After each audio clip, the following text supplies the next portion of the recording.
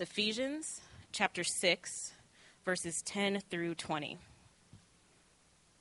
Finally, be strong in the Lord and in the strength of his might. Put on the whole armor of God, that you may be able to stand against the schemes of the devil.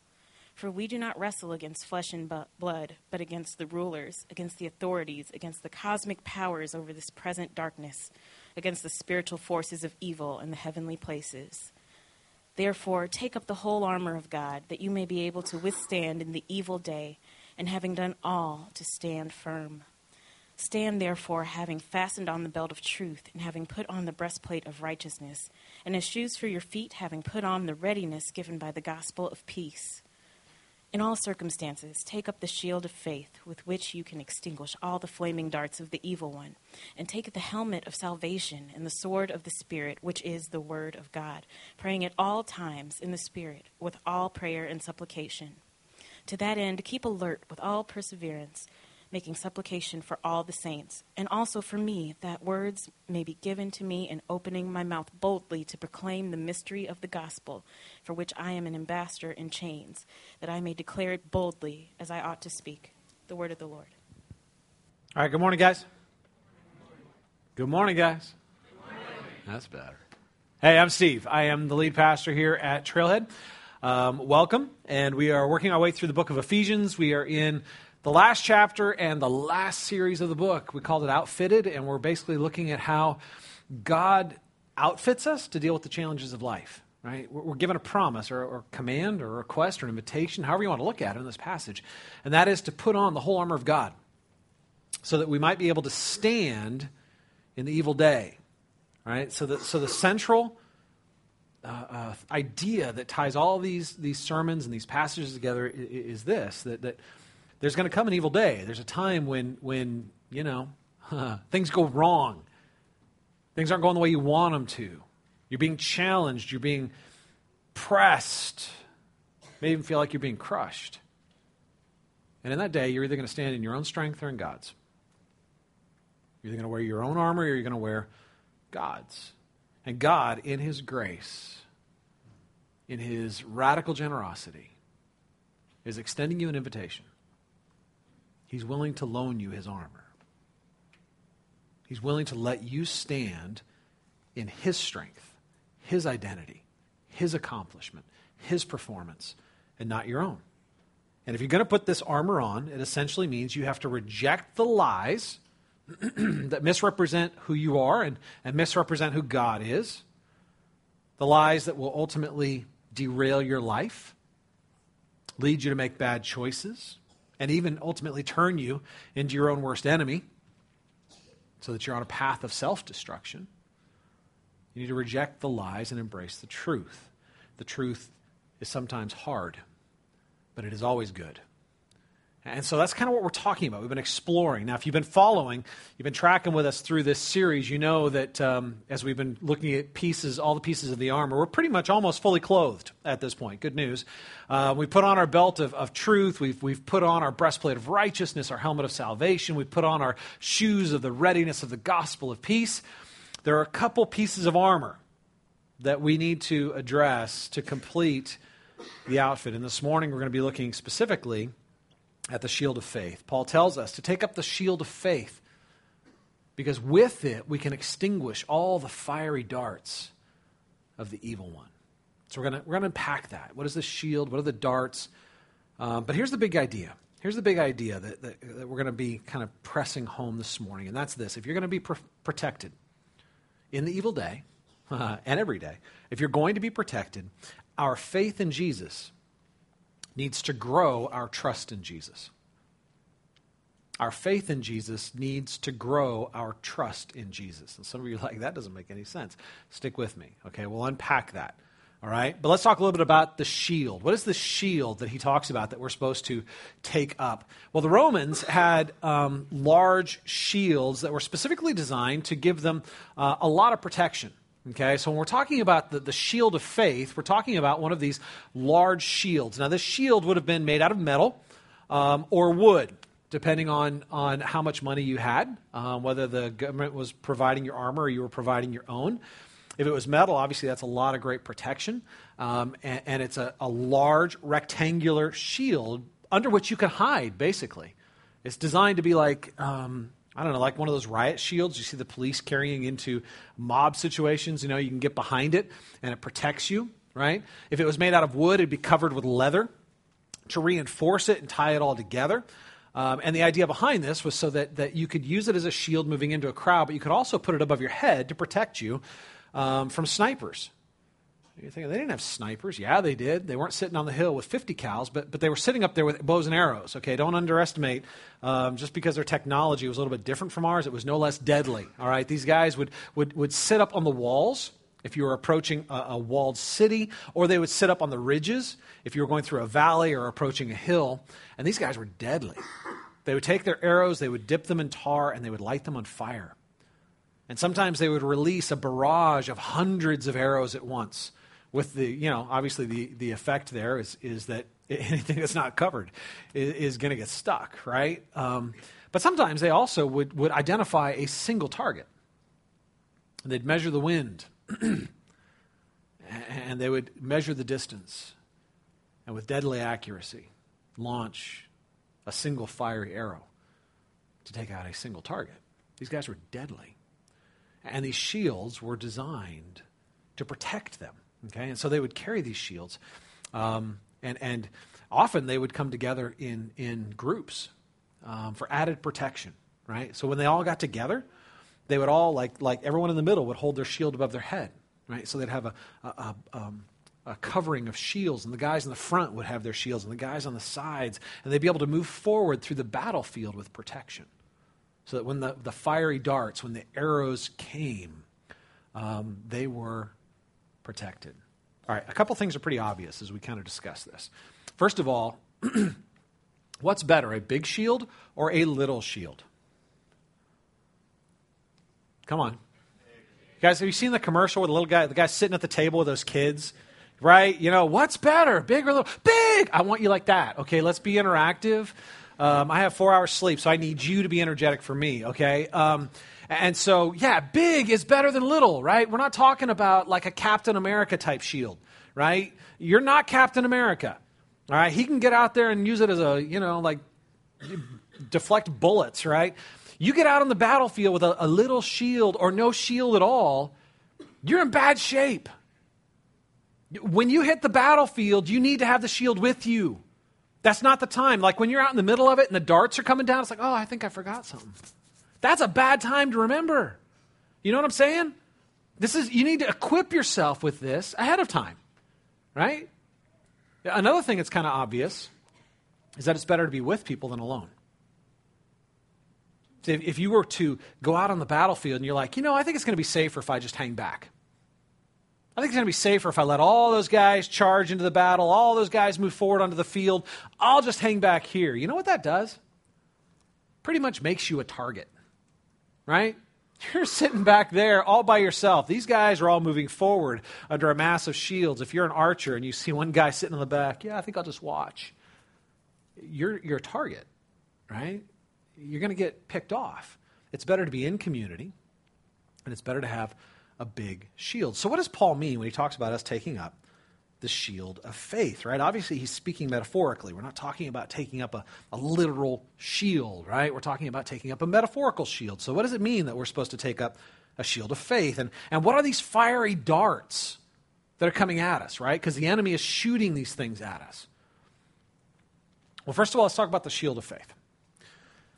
The shield of faith is more than just believing in Jesus. Let's start there. Right? A lot of you are Jesus followers. That's why you're here. You're in the community of the followers of Jesus. Some of you aren't, and I'm glad you're here. It's a great place to ask questions and explore, right? But if you're a follower of Jesus, it means that you've believed in Jesus for your salvation. You got your helmet, right? When you believe in Jesus for salvation, you're protected. Christ's identity is put on you, and you're his, right? The enemy can't take that from you. The enemy cannot take your eternal life. The enemy cannot take your security in Christ. When you believe in Jesus, you are covered with the record, the righteousness, all the goodness of Jesus. Okay, so you're protected. The shield of faith is different than the helmet of salvation. When we're talking about taking up the shield of faith, we're not just talking about going into the battle with just salvation. See, if you go into the battle with just your helmet of salvation, like, yeah, man, I got my helmet of salvation, I believed in Jesus. Well, how does that impact the rest of your life? Nah, I don't know. It doesn't really matter. Do you realize that you are, in fact, in greater danger? Like if you saw somebody enter the battlefield and all they had on was a helmet, and you're the archer, what are you going to do? That helmet becomes a bullseye. You've actually attracted more attention to yourself, right? If you've believed in Jesus, but that's it, you're actually going to draw a greater attack. You're going to make your life miserable. Because the enemy's going to look at that and go, there's somebody who believed in Jesus, but their faith is only related to their salvation. See, we need more than just faith that leads to salvation. We need faith that leads us to trust our Savior.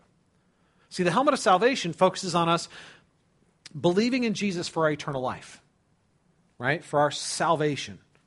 The shield of faith focuses on us believing in Jesus, trusting in Jesus for daily life. Actually walking in trust, growing in trust for our Savior, trusting that He is sufficient for our challenges. See, what we're talking about with the shield of faith is a faith that's not simply for the glorious by and by, but for the gritty here and now. A faith that relates to every aspect of your life. A faith that is relevant to your workplace and to your home and to your free time and to your money. A faith that impacts everything you do in this life. See, sometimes we are tempted to simply trust Jesus with our souls, but we balk, we hold back, we become afraid and pull back when it comes to trusting Him with the daily realities of our life. You ever been there? Follower of Christ, have you ever been at that place where you believe in Jesus for your salvation, but honestly you just don't want to obey Him? Hey, the answer is yes. Okay, I'll answer for you. The answer is yes. We've all been there. We've all been at that place where it's like, yeah, I believe in Jesus, but honestly, right now, I just don't trust Him that much. Right? When what He asks me to do seems, I don't know, counterintuitive. When His command comes to me, and whatever it is, I'm looking at the sin or the obedience, and I'm like, you know what? The sin looks a lot better right now. The sin looks more gratifying. The sin looks way more enjoyable. And God's rules look more like fences to keep me away from life rather than pathways to lead me to it. I don't want to obey. The real issue there is you don't trust your Savior. That's the real issue. You believe in Him for your salvation, but you don't trust Him to actually bless your life. And so you're looking at Him basically saying, okay, I trust You with my soul, but right now I'm kind of going to take my own path because I just trust myself a little bit more right now, right? When Jesus asks you to take a risk, right? The Scripture is full of invitations to risk. Risky behavior. Risky, like sharing your faith with people. Serving people. Getting involved with people that are needy, right? They just kind of suck you dry a little bit, And in that moment, you're like, yeah, I don't think so. That one costs a little bit too much. I'll go talk to this guy over here. Right? This one's safer. This one's more convenient. This one's easier. The risk is too high, right? You know what's really going on there? You don't trust your Savior. Right? He's leading you to a risk, and you're like, in this moment, I trust myself more than I trust You. Right? It's an issue of trust. And our lack of trust leads us to doubt God and justify our disobedience. When we don't act in trust, it only increases our doubt in God. And we will find ways to justify our disobedience. I deserve it. It's too much to ask. I'm just too tired. I don't have the reserves right now. We have a million and one ways of justifying our disobedience. Here's the deal, you guys. When we do, we open ourselves to attack. Listen to me. When we become followers of Jesus, but we don't follow, it's like us standing on the battlefield and putting our shield on the ground. We are targets. We believe in Jesus, but we don't trust Him. And so we don't follow Him. And when we do that, we open ourselves up to attack. And the enemy loves it. That's an easy target. He's a good archer, right? He's had a lot of experience attacking people. That's what he lives to do. And he loves to attack you, and he's going to attack you with these fiery darts. Fiery darts cut and burn. The attacks of the enemy are designed to cut you to your core and keep hurting. They open up wounds that don't heal. Now, what does he attack us with? Right? We know the enemy, and we've talked about this before. What is his primary tool of attack? It's deception. Lies. If he can get us to believe a lie, we'll destroy ourselves. His work is done. If he can get us to believe a lie, we won't turn to the truth, to be healed, to be set free, to be filled with joy. He'll shoot us with lies. But the kind of lies that don't just mislead us, but hurt us. Because they cut and they burn. And what these lies are designed to do is, first of all, make us flinch from following our Savior. They're designed to make us flinch from following. And so, like, if we're tempted to pick up that shield, man, bam, you get hit. Increases your doubt in God, increases your isolation, right? So you have your helmet of salvation on, but you're finding it harder and harder and harder to trust your Savior because you're under attack. So it isolates you, causes us to flinch back from following. And then what do? We turn to self-medication. It hurts, so we need to fix ourselves. We're not connected to the Savior who fixes us, and so we turn to fixing ourselves. And at that point, we are lying on the battlefield in the fetal position with arrows sticking out of us, thinking we can fix ourselves. Not trusting the Savior who's saying, pick up your shield and follow me. Right? So let's talk about this a little bit. What are the arrows that the enemy shoots at us? Maybe one of these will ring true to you. I think, honestly, the enemy uses different attacks for different people. I think they're personalized. Like, he knows us. Right? He studies us. He's really good at what he does. And the lies that he shoots, like, he doesn't just, like, pull a random lie out and, I'll hit you with this one. He knows what lie you are most susceptible to. He knows what lie hurts you the most. And that's where he's going to attack you, right? Maybe for you, it's the lie that you aren't loved. And in fact, aren't lovable. Maybe at the base of every fear is that one fear. I'm afraid that at the end of the day, I am not loved. And it's because I am unlovable. There's something about me that is just wrong. There's something about me that just doesn't measure up. And so he shoots the arrow in. Bam. Right? We've pulled back from our Savior. We're not following in trust. He shoots us. That increases our isolation. It increases that voice of separation. I'm not loved, and I'm not being loved because I'm unlovable. So what do? We self-medicate. How do we do that? Well, lots of ways. Maybe you pretend. Maybe you pretend. You pretend to be better than you are so that people will like you more than you think they do, right? You're looking for people to feed that deep need of love, right? You're living for the approval of others. You just, every time there's like somebody who shows approval to you, you're like a moth next to a flame. You know what I'm saying? Like, oh, you like me. Oh, you like me too, right? And you get close enough until you start smothering it, and then you go to somebody else. Why? Because you're believing a very, very deep lie that you aren't loved and you're not lovable. And so you are just craving every sign of affection you can find, right? For some of you, you go to the opposite extreme. It's the same thing, but instead of like being drawn to everybody, you isolate everybody. You put on a front that basically says, I don't need you. I'm independent. I'm strong. I'm isolated and I'm okay with that. I don't like people, right? People annoy me. Both of those, neither one of those are strong. The one looks like they have a lot of friends and they're very popular, but they're driven by insecurity. The other looks like they're independent and strong, but they are driven by insecurity. Both of those people that are bleeding out on the battlefield, believing a lie. I'm not loved because I'm not lovable. They're self-medicating, trying to deal with it. Maybe the lie you believe is that you're vulnerable and weak and there's no protection for you. You are vulnerable and weak, and there's no protection for you. And so you are driven by this deep fear. things threaten you continually. So you self-medicate. How? By maybe organizing everything, controlling everything, controlling everybody, right? When things are out of control, you feel like you're in chaos because you're vulnerable and you're not protected. Nobody is there for you to protect you. Nobody is there for you, looking out for you. Nobody is there to be strong for you. So you have to be strong. You pretend to be strong to others, and you even pretend to be strong to your own heart. You get everything in order, and then you pretend like you got your kingdom all straightened up, right? Until something comes in to disrupt it. And whatever that is becomes the enemy. And so you divert all your attention on this enemy that's disrupting your kingdom because you need to keep yourself self-deceived that you're actually in control. Maybe the lie is that you're a failure and a fraud. That one's mine. I'll own it.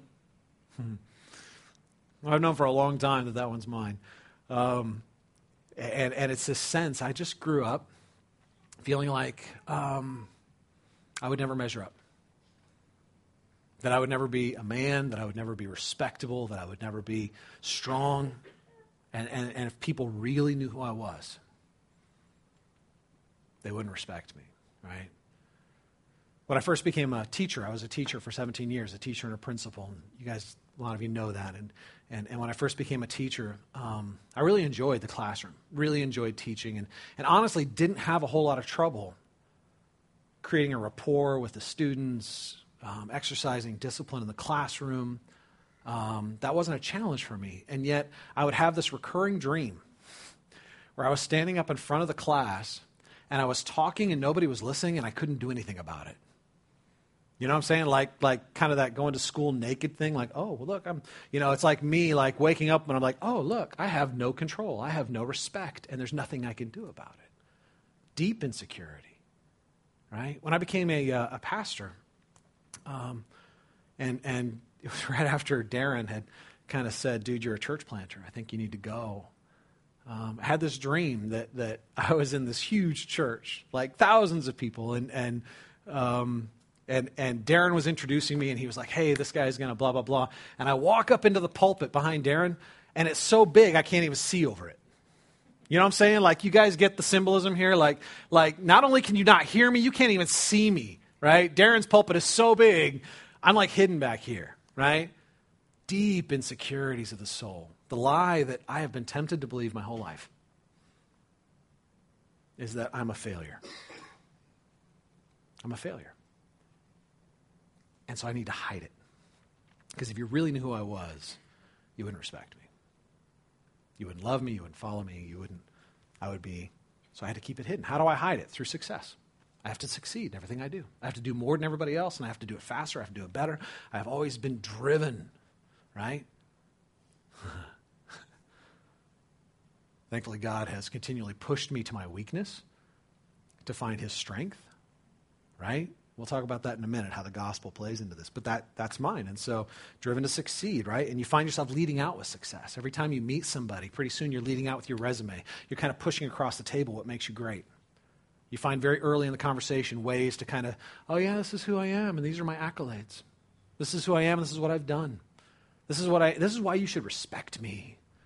This is why you should, you know what I'm saying? Now, some of you do the same thing, but you do it on a flip side. It's the same thing. It looks, but some of you lead out with your woundedness. Like, here's my resume of suffering. Here's my resume of how I've been abused. Here's my resume. And you're doing the same exact thing. You're finding, you're self-medicating by basically pushing something across the table that is designed to provoke something in somebody that you desperately think you need. Their respect, their pity, their love. Maybe the lie you believe is that you're doomed to unhappiness and disappointment. Some people are driven by this sense that life with a capital L has just left them without hope and isn't going to bless you. You're just not going to get it. So you feel like you have to fight for your own good. You feel like you're entitled to every indulgence and to every, and so you don't feel guilty about your little hidden pleasures because you deserve them. Life's robbing you. And here's the deal. The enemy knows your weakness. The enemy knows your weakness better than you do. And when you don't have trust in Christ, he'll attack you where it hurts. He'll shoot a dart in that not only hurts, but keeps burning, right? And driving you away from your Savior. The heart of the attack is this. The ultimate heart of the attack is despair. That's what the enemy wants to plant in your heart. Despair is when you see a lack of hope and you reject hope. That's despair.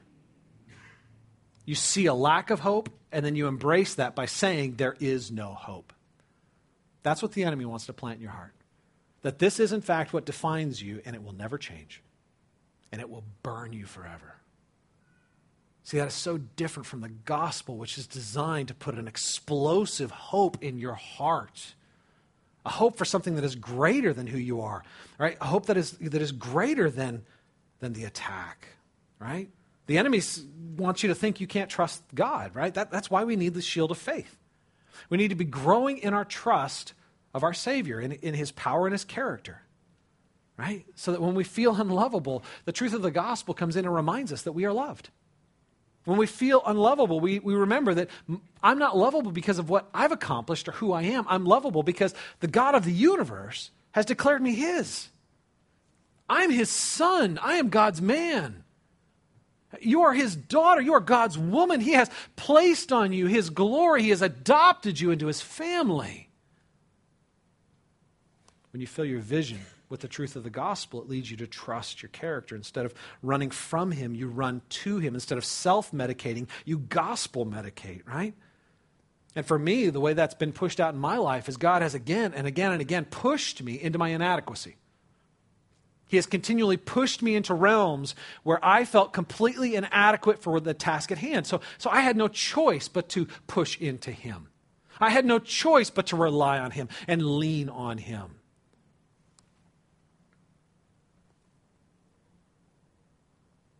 So that when we feel vulnerable, instead of fighting for ourselves, exposed and helpless, we run to Him because we know He's strong. You guys, here's the deal. If we're going to be protected, our faith in Jesus needs to grow our trust in Jesus. We need to grow in trust so that we are quick to run to Him instead of away from Him. Quick to obey Him instead of question Him. Quick to follow Him, slow to accuse Him. We need to grow in our trust for our Savior. So how do you do that? How do you grow in your trust for God? Well, honestly, you're going to do it in the same way you grow in trust in any relationship. How do you grow in trust in any relationship? It's very simply by getting to know somebody and being known and testing their faithfulness. That's how it works. You get to know somebody, right? You move into a relationship with them. They get to know you, right? That's a casual friendship, maybe even a warm friendship. Maybe you have a lot in common. But trust doesn't come in until something happens in that relationship where you need them and they come through. You got to lean on them. You need their support in some way. They have to do something out of their way or out of the ordinary. And when they do, when you push into their faithfulness and they prove to be faithful, it increases your trust, right? So how do we grow in our trust for Christ? We need to know Him, and we need to test Him. We need to know who He is, and we need to test His faithfulness. We need to push out in faith in ways that are risky so that He can prove His faithfulness to us. So what does that mean that we need to know Him?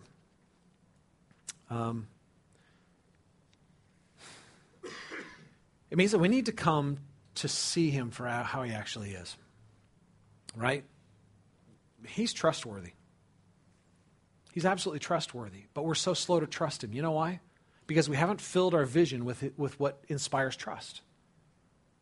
Some of you right now are in situations where, honestly, things are hard. And you don't know if God is good.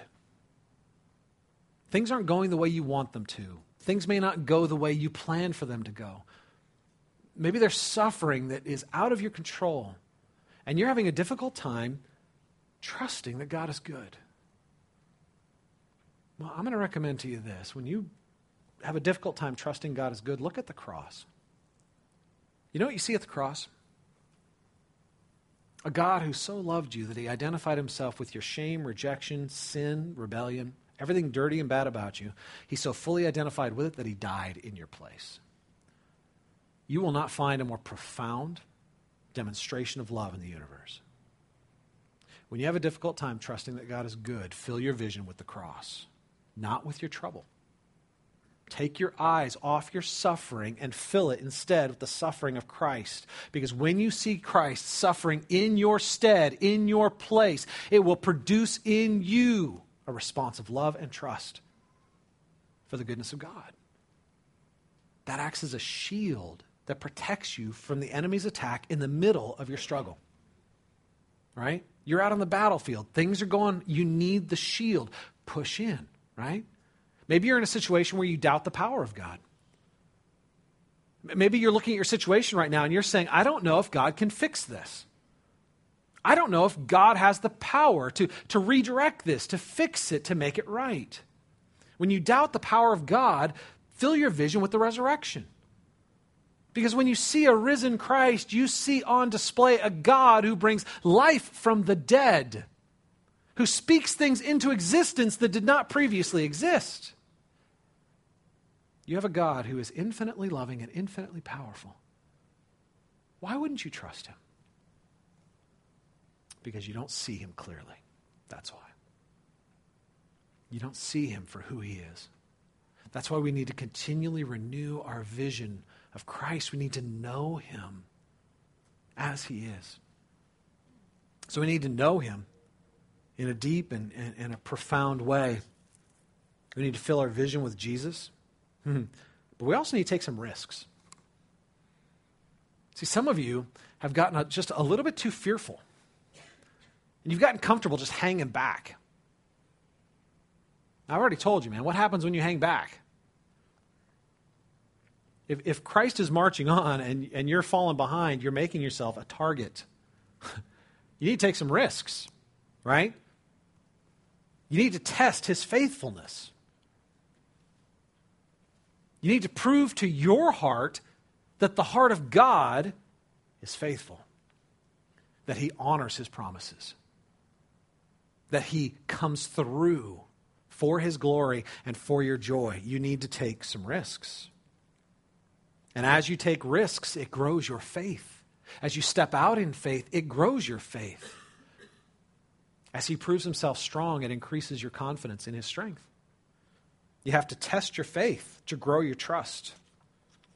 Now, I'm not talking about a reckless testing of your faith. When I was in college, I had a buddy who used to say this all the time. He'd be like, I'm going to do something so big that if God's not in it, it's going to fail. Guess what? It failed. You know why? God's not interested in our performance.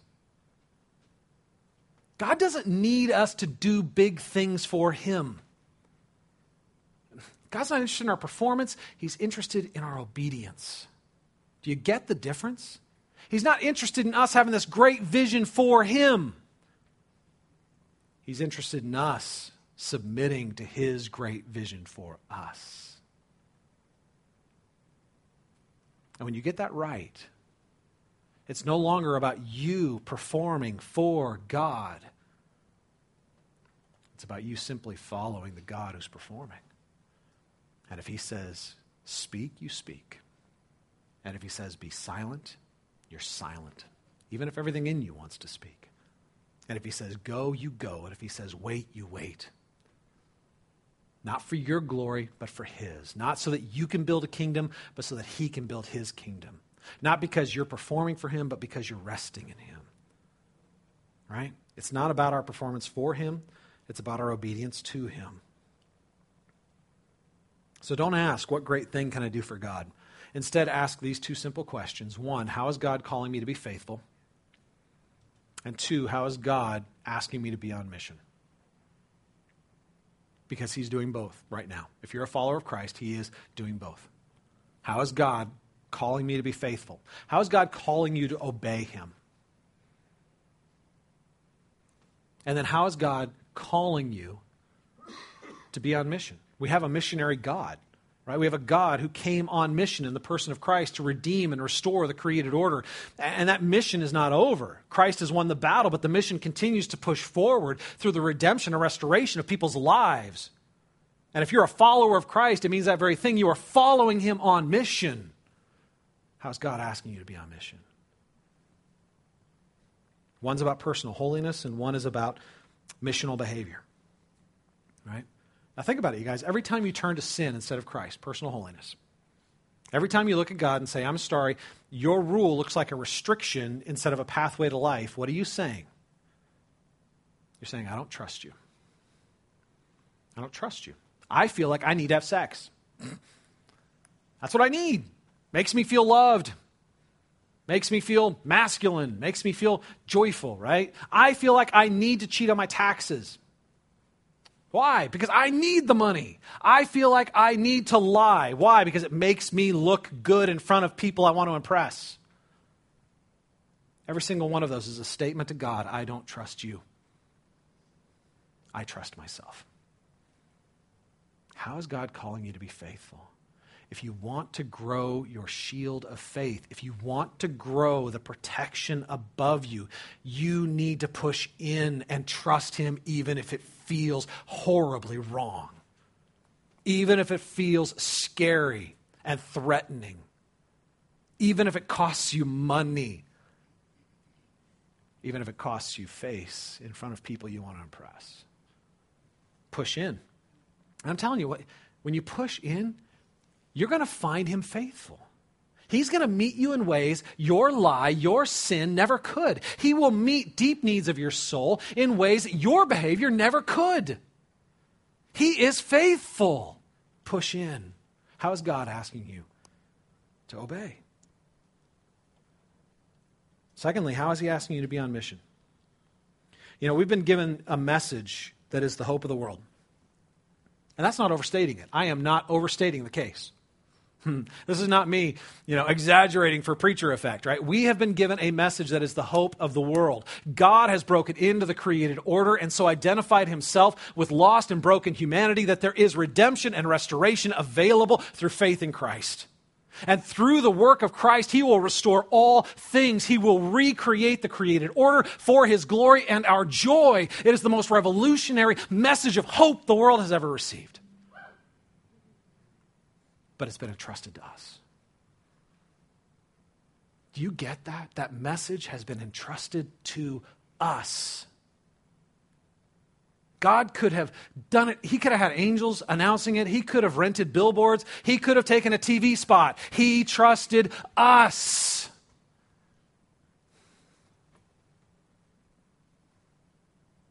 That means we need to take risks. God is calling you to be on mission. He is calling you as somebody who has received the grace of God to share the grace of God in word and in deed with people who desperately need life. It will be costly. It's risky. Some of you have never shared your faith very simply because you're afraid of being rejected. And yet you come to the very Savior who was rejected on your behalf so that you might have life. Listen to me. Following Christ is walking a path that will identify you with the shame of Christ, but the shame of Christ is the glory of the universe. How will you reject the glory for fear of the shame? Push out in risk. The reward is great. I had a mentor tell me once that if I wanted to grow my faith, I needed to give it away. Some of you are so afraid of risking that you're killing your own faith. You need to risk. You need to love people who are unlovable. You need to share the truth with people who will reject you. You need to become a witness of the radical grace of God. Because it is the message of life. It is God's plan to redeem and restore the created order. And as you test your faith, you will grow in your trust. Do you catch that? As you test your faith, you will grow your trust. And the good news is that you're not in this on your own. You're in community, right? We've been called to do this with the people of God, with the community of faith. That's why places like Trailhead Church are so important, because it allows us to come together as the people of faith to feed one another's faith and to feed off of one another's faith, right? You ever been around somebody who was bold? Bold for the gospel, bold in their confidence in Christ. What did that do to you? Did it not inspire you to boldness? When you saw them taking risks and you saw them in joy, walking in the glory that came from simply bearing the name of Christ, man, it inspires you, right? So we lean into the faith of others, and the faith of others feeds our faith. That's why we need to be in the community of faith. That's why we need to go deep with other Christ followers. In the same way, they would come together and put all their shields together, and it would create a greater area of protection for them to move forward. We need to be deep in the relationship with the people of God so that we can move forward on mission as we spur each other on in community to mission. All right, I want to take a few moments here at the end, and I want to talk to you guys as a community, specifically as the community of Trailhead Church, because there are some ways that I believe God is calling us as a church to push forward, to risk, but to do so to prove the faithfulness of God. God's calling us to move ahead on mission. So God's calling each one of us to grow our shield of faith, to grow in our trust in Christ, but he's also calling us as a church to grow deep in our sense of community and in our trust for our Savior, that he's leading us as a body, right? As your pastor, I'm keenly aware of this, of my need to grow in trust for Christ and my need to lead a community that's growing in trust individually, but also corporately as a church. And so what I want to do is I want to unpack a few areas where I believe as a church we need to push forward in faith and trust Christ. Okay?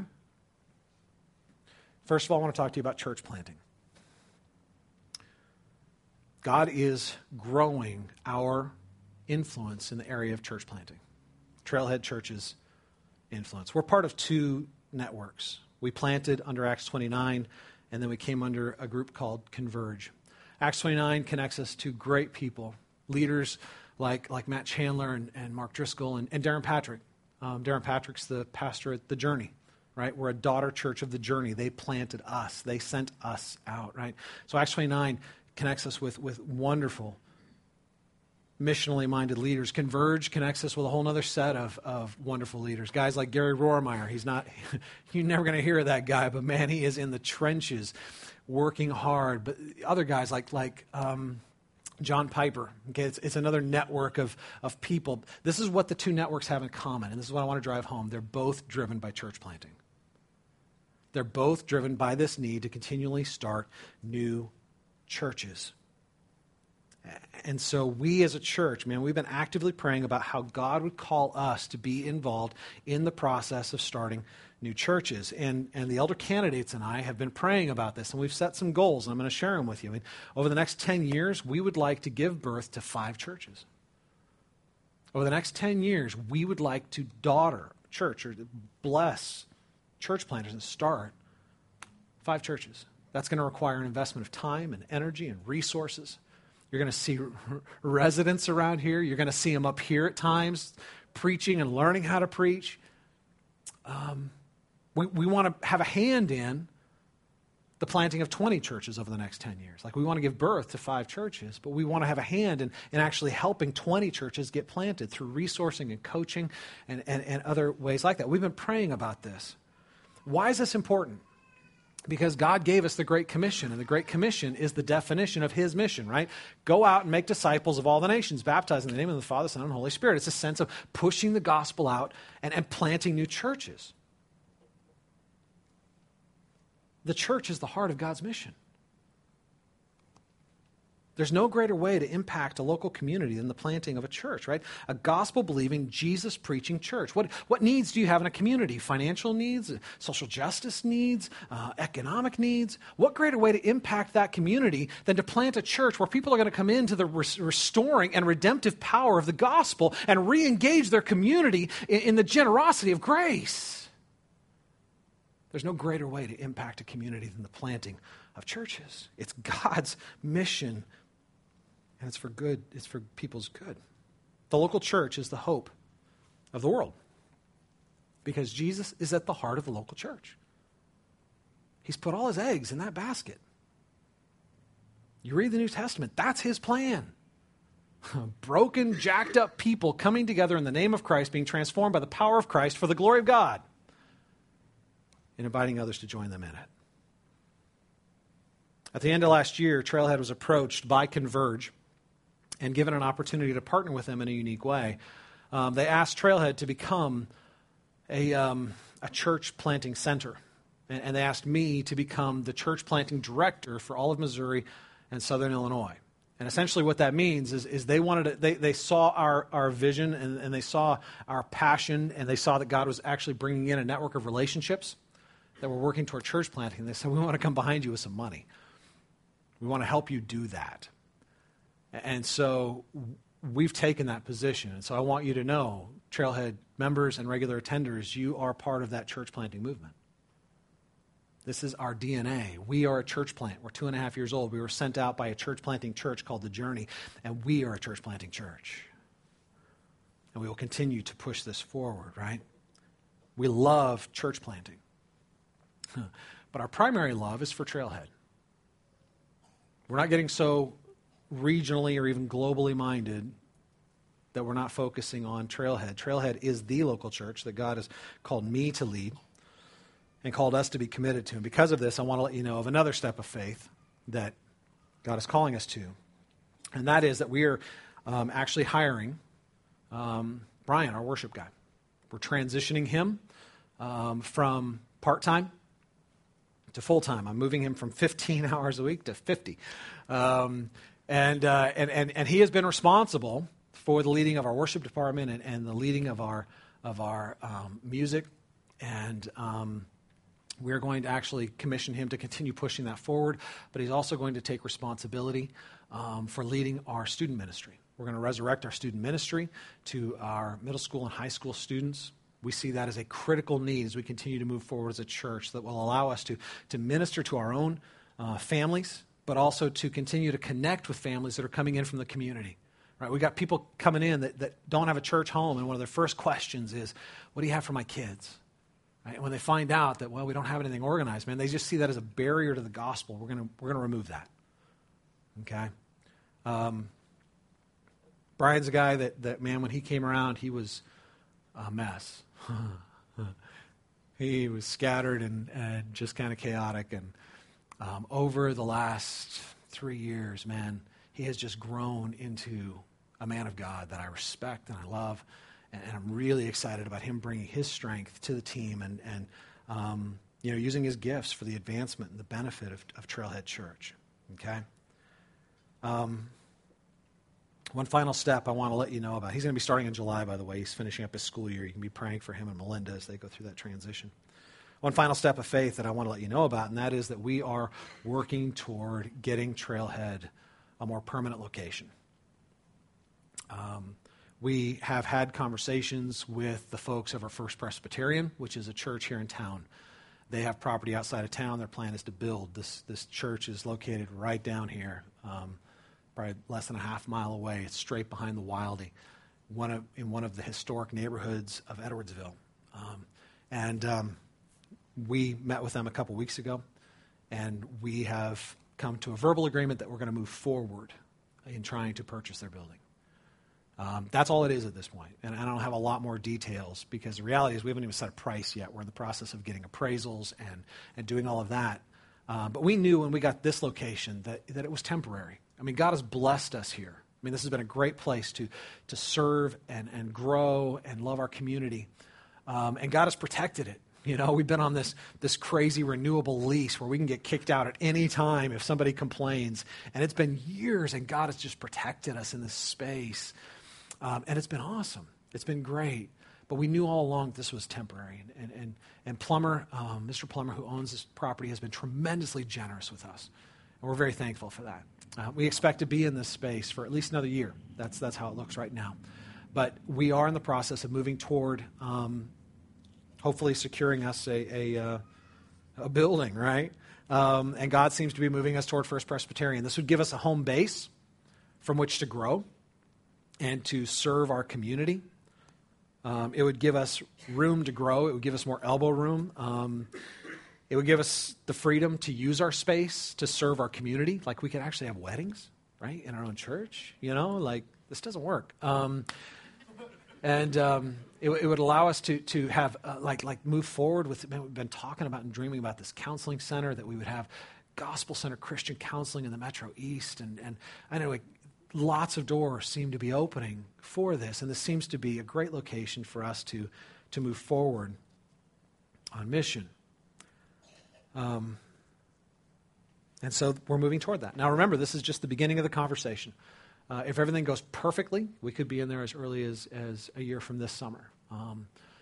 If things don't go perfectly, if it falls through, that doesn't matter. What we really need to do is be faithful to what God is asking us to do right now. And the elder candidates and I really believe that at this point, God is telling us to get prepared. That we need to start getting prepared for the move. Now, we think this is the move that he's going to lead us toward. This is what we're praying about, have been praying about, and working toward. And it seems like everything's lining up for it. If it falls through, that's not a crisis. God's just going to direct us somewhere else. Okay? But we do believe that he is going to move us toward a more permanent location. Okay? So here's our takeaways for this morning. First, if you're here and you haven't trusted Christ, you need to do that. You need to believe in Jesus. You need to put on your helmet of salvation. Okay? It's a free offer. And it's only free because God paid the price. Right? His son died in your place for your sin and rose again that you might be justified. All he asks is that you believe. So I'm going to invite you, if you're hearing me talk about Jesus this morning and you're hearing me talk about a life filled with faith and vision, and you're like, that's a Jesus I don't know, but I would like to. I want to invite you to go to the back at the end. We're going to have leaders back here that will be happy to pray with you and talk you through an understanding of the gospel. Okay? If you're a follower of Christ, I'm going to encourage you to push deeply into your faith. Be faithful. Ask God, where are you asking me to obey? Ask God, where are you asking me to be on mission? More specifically, who are you asking me to be on mission with? God will bring a name, a face to your mind. Somebody he wants you to serve, to know, to speak the gospel to. Who do you want me to be on mission to, right? And then I'm going to ask you to be on mission with us as a community because God has set a challenge in front of us. He's going ahead of us. It's clear that he is. He's giving us momentum and blessing. But we need to be faithful. We need to push in and test the faithfulness of God. So the first thing I'm going to ask you to do is pray. Pray, pray, pray. And prayer is one of the core values of our church. We need you to pray. Pray for wisdom, pray for direction, pray for favor, pray for equipping. Pray for our leaders as we move through an incredibly stressful season. Just pray for the people that we want to connect with in our community, people that are far from God that desperately need to hear about his love. Pray. And then I'm also going to give you an opportunity to give. We need you to be involved. There's going to be a lot of ways to be involved as we move forward. Lots of ways to serve, to clean, there's just going to be tons of ways to put a little bit of sweat equity into this thing. But first we need to begin with financial equity. We are a generous community. We really are. We are a community that has been just leveled by grace, and as a result, we are generous. And the church has been blessed as a result, as it has equipped us to move forward on mission. It's equipping us to do things like hiring Brian, which is a critical thing to help the church move and grow. That's the generosity that comes from being impressed by grace. And so I want to give you a special opportunity in that generosity, and that is to give to a special offering. We're going to be taking it in 6 weeks on June 9th. And at that offering, what we're going to be doing is taking a collection that will do two things. 90% of it is going to go toward our building fund. It's not going to be all, do all, but it will help us with the first part of it, right? We're already running into expenses with appraisals and all those sorts of things. It's going to help us with that. 10% of it's going to go to church planting, okay? Because we want to keep our priorities focused even as we move forward. And so I'm going to encourage you. There's more information that's going to be coming out about that, but I'm going to ask you to pray about that. How does God want you to be involved? How does God want you to partner with the people of God and share in the sacrifice of helping us impact our community? You guys, think about it. We have a tremendous opportunity in front of us to minister to this community in a way that is going to impact them for generations. You know, we're building something that's not just for us, it's for our kids. And it's not just for our kids, it's for their future husbands and wives and their friends and for the good of this city. What a tremendous privilege we have to partner together on mission. And we need to push in to the one who is faithful so that he can prove himself faithful. And I trust we will, as a community, grow in trust as we continue to push forward in this.